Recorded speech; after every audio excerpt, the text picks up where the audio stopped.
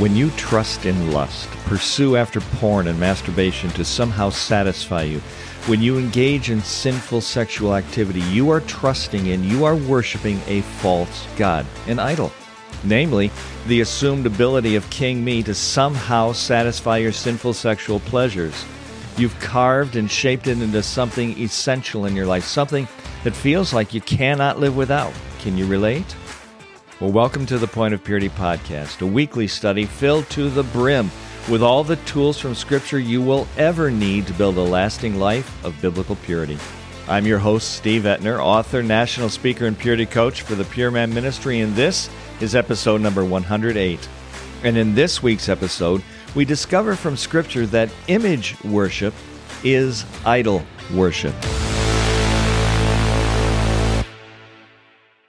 Well, let me start right off the bat by wishing you a very happy New Year. I trust that your celebration of Christmas and the New Year went well. You were able to spend, or maybe I should say invest, some wonderful time with family and friends and celebration. And now you're looking forward to a brand new year, to unknown but highly anticipated opportunities to glorify and worship God throughout your life, throughout the year. In last week's episode number 107, the episode entitled Shame Free, we began a deep dive into understanding the concept of shame. In Isaiah chapter 42, verse 17, God says this, listen closely. They are turned back and utterly put to shame who trust in carved idols, who say to images, "You are our gods." Let me ask you a question. In what ways have you been trusting in carved idols? In what ways have you been hoping that images would bring you satisfaction, fulfillment, pleasure, enjoyment? You see, I don't want you to miss the point here. Isaiah 42, verse 17 is saying that when you choose to worship an image, for example, porn, or you're choosing to look at someone lustfully, when you choose to bow to an idol, and I'm going to include masturbation to that, you're masturbating to that image or to that fantasy. When you make those choices, you've turned your back on God, and that is a wicked and a shameful thing. I'd encourage you to open your Bible and look at Jonah chapter 2, verse 8, and Matthew chapter 6, verse 24. Now, I know that this is going to be a hard podcast, a hard episode to listen to. But please, listen to it in its entirety. Let the truth of God's word wash over your soul and cleanse your heart. In what ways have you been trusting in images to bring you pleasure and satisfaction? You see, when you trust in lust, when you choose to pursue after porn and masturbation to somehow bring you satisfaction and fulfillment and pleasure, when you choose to engage in sinful sexual activity, you're trusting in, you're worshiping a false god, an idol. That idol is namely the assumed ability of King Me to somehow satisfy your sinful sexual pleasure. You've carved and shaped an idol into something that has become essential in your life. You can't live without it. You're choosing to worship that idol as a god. And when you choose to give in to the act of masturbation, self-gratification, you're actually spilling a personal sacrifice onto the altar of that idol. Psalm 97 verse 7 declares that all worshipers of images are put to shame, who make their boast in worthless idols. Let me be quick to share with you that what I'm trying to help you understand, what we're trying to walk through here is not a condemnation type thing. It's not a judgmental statement. I struggled with this for over 30 years of my life. I worshipped a false god. I worshipped the image that I thought was going to bring me satisfaction and pleasure and fulfillment. I know what I'm talking about here, so please hear me out. Let me repeat Psalm 97, verse 7. All worshipers of images are put to shame, who make their boast in worthless idols. All worshipers of images are put to shame. Isn't that what's happening when we're lusting after another person? Isn't that what's happening when we choose to look at porn and masturbate to it? We're worshiping an image. Are we not boasting in a worthless idol? God says that's a shameful thing. Every time you give in to your sexual temptation, you're declaring by your choice that you believe God is not the one and only true God. Let me repeat that. Watch this now. When you give in to lust, when you give in to porn, when you give in to sexual fantasy, when you give in to that affair, when you give in to masturbation, you are declaring by those choices that Elohim, the Almighty, most sovereign creator of the universe, is not the one and only true God, because you're worshiping another God. By your actions, you are saying that you are convinced that somehow God cannot, or maybe better, God will not sufficiently meet all of your needs. Oh, he'll meet some, he may even meet most, but he's not going to be able to meet my physical, sexual needs. So he can't meet all of them. Your lust, you're looking at porn, you're sexually acting out in a sinful way. Those sinful actions are asserting that you are convinced that the images on the screen, or the images in your fantasy, or the person you're lusting after, is more qualified and capable of bringing you satisfaction than God is. So again, I ask, is that not a shameful thing? If those thoughts and feelings and actions were fully exposed for the world to see, would you not feel shame? Isaiah chapter 44, verses 9 through 11. God says, all who fashion idols are nothing. The things they delight in do not profit, that they may be put to shame. They shall be terrified. They shall be put to shame altogether. Isaiah 44, 9 through 11. I want to repeat a portion of what Isaiah said here. He said, the things they delight in do not profit. In other words, they're profitable for nothing. Listen, do you realize, do you recognize, will you willingly acknowledge the absolute truth in those words? The things that you're delighting in are not profiting you. What profit have you gained from that shameful practice? What has the worship of lust, the worship of porn, the worship of sexual fantasy, the worship of masturbation, what has the worship of a false god done for you?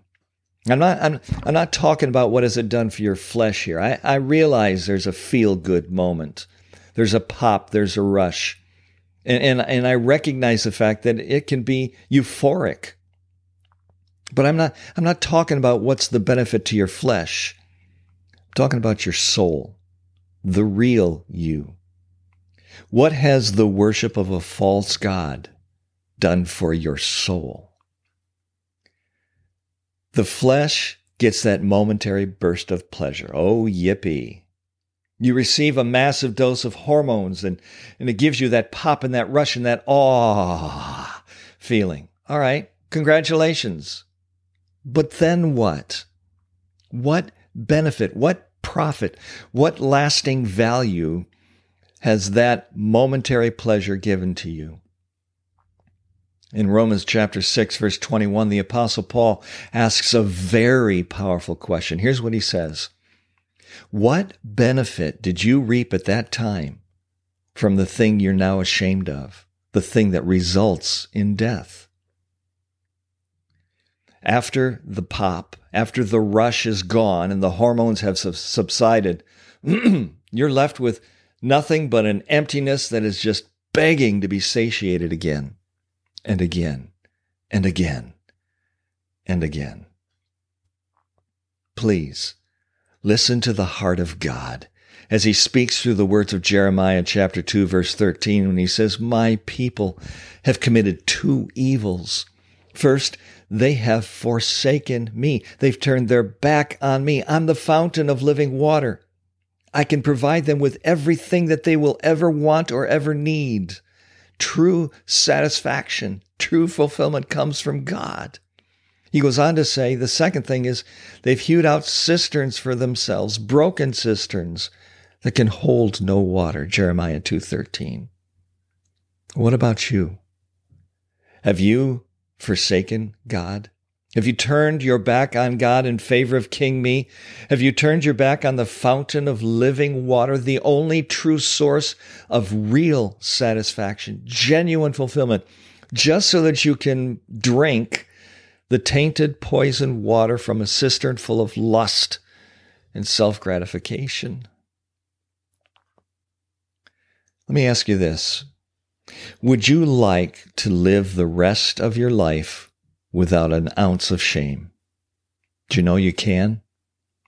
Listen to what God says about the removal of shame from your life. Romans chapter 10, verse 11. The scripture says, "Everyone who believes in him will not be put to shame." Psalm 25, verse 3 says, "Indeed, none who wait for you shall be put to shame." Is that powerful or what? Let me quote them again to you. Listen closely. Romans 10:11. The scripture says, "Everyone who believes in him will not be put to shame." Psalm 25:3, "Indeed, none who wait for you shall ever be put to shame." You see, when your focus, when your attention, when your mind and your heart is entirely centered upon God, when you are moment by moment choosing to dethrone King Me and surrender your soul over to the lordship and leadership of God in every aspect of your life, my friend, there is no shame. Why? Because you're living for God instead of King Me. Living for God, you will not experience shame. Therefore, when you are living for God instead of King Me, you are not sinning. No sin, no shame. Instead of being filled with shame over ungodly behavior, you are experiencing what the scriptures call a fullness of joy. And that fullness of joy results in an unimpeded relationship with your Creator, your Savior, your best friend, your Heavenly Father. I love the words of Psalm 34, verses 4 and 5. It says this, "I sought the Lord, and He answered me, and He delivered me from all my fears." The fact is, those who look to Him are radiant. Their faces, watch this now, their faces shall never be covered with shame. Psalm 34, verses 4 and 5. See, when we're looking to God for everything, when we're lifting up our soul to Him, our soul, everything about us, the core of our being, and we're fully, completely, unreservedly trusting in Him to meet all of our needs, all of the time. When God is sitting on the throne of your heart, there's no shame because there's no sin.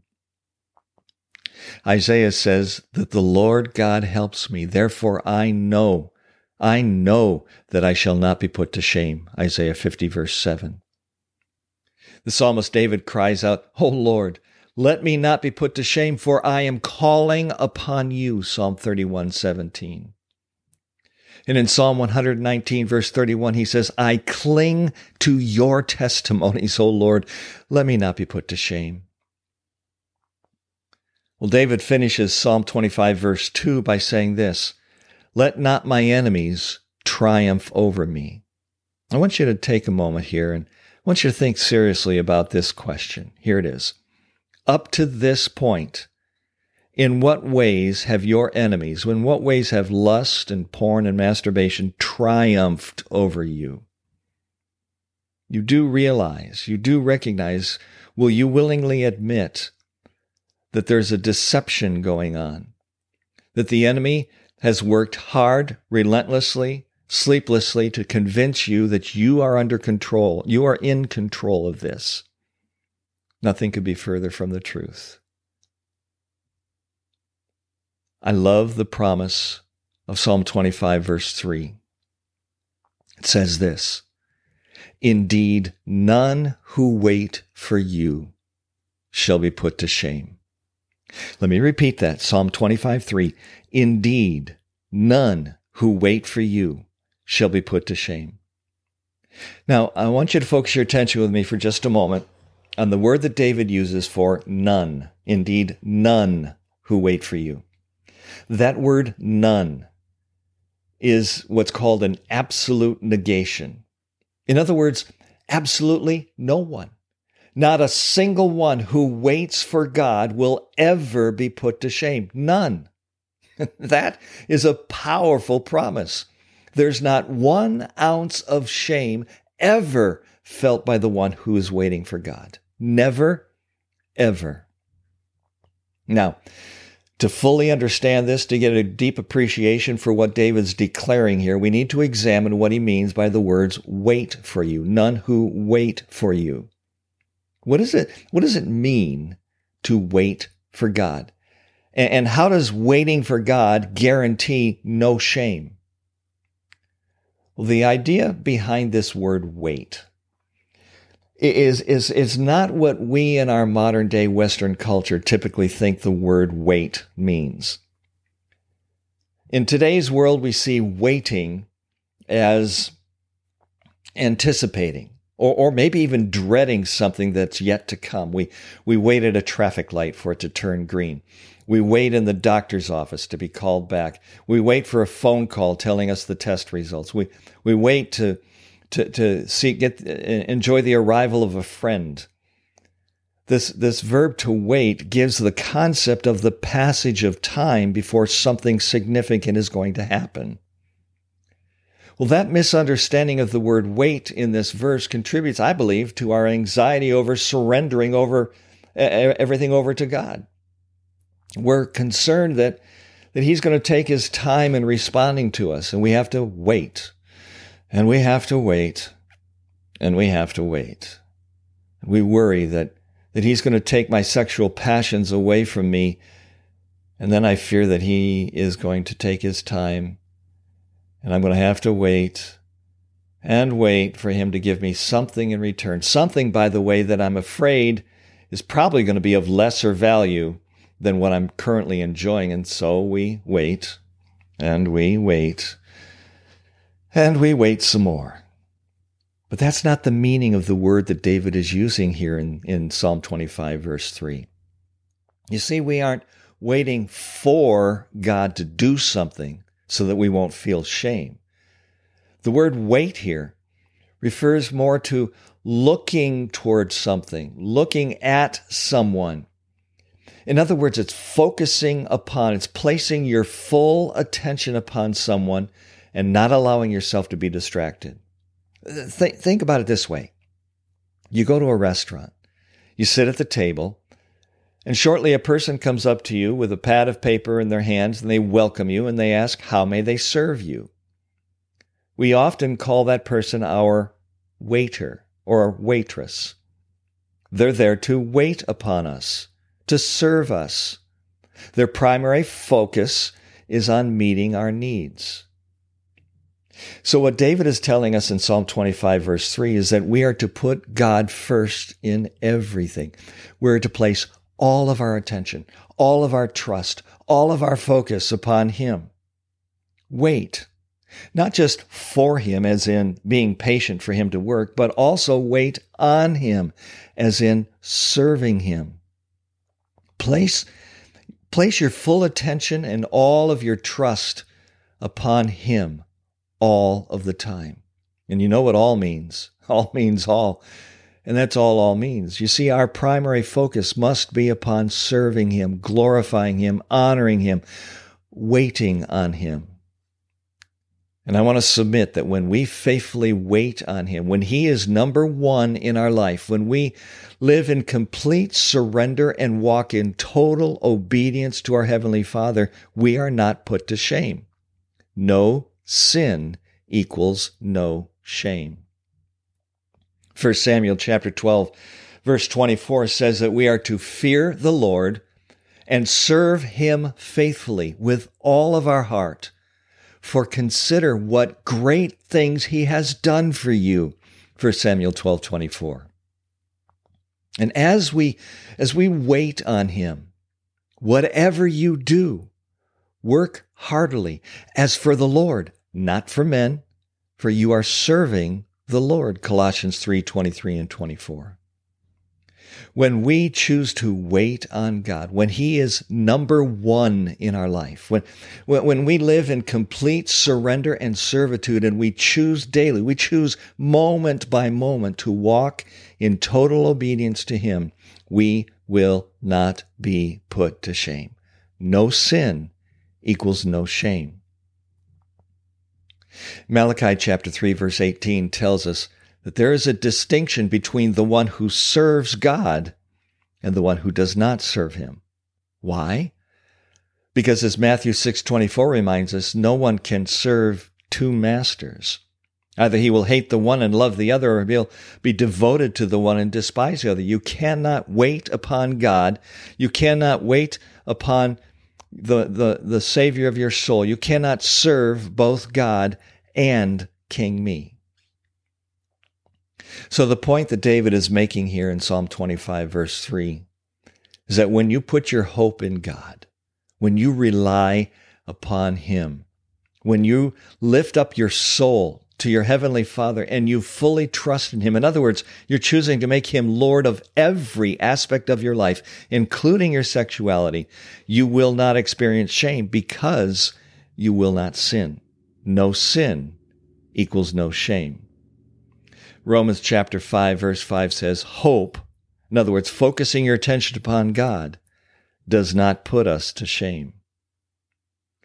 Do you remember our talk about shame in our previous episode?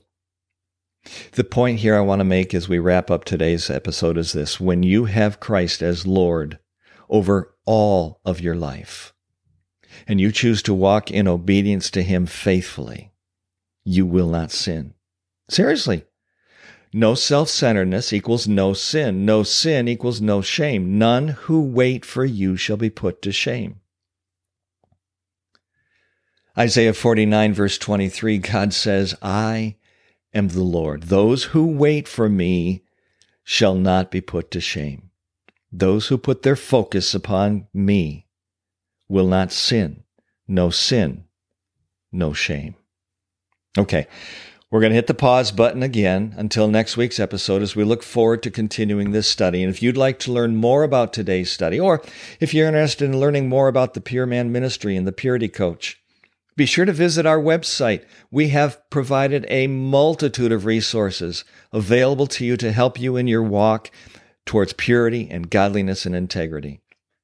You can find our website at The Purity Coach. It's all one word, thepuritycoach.com.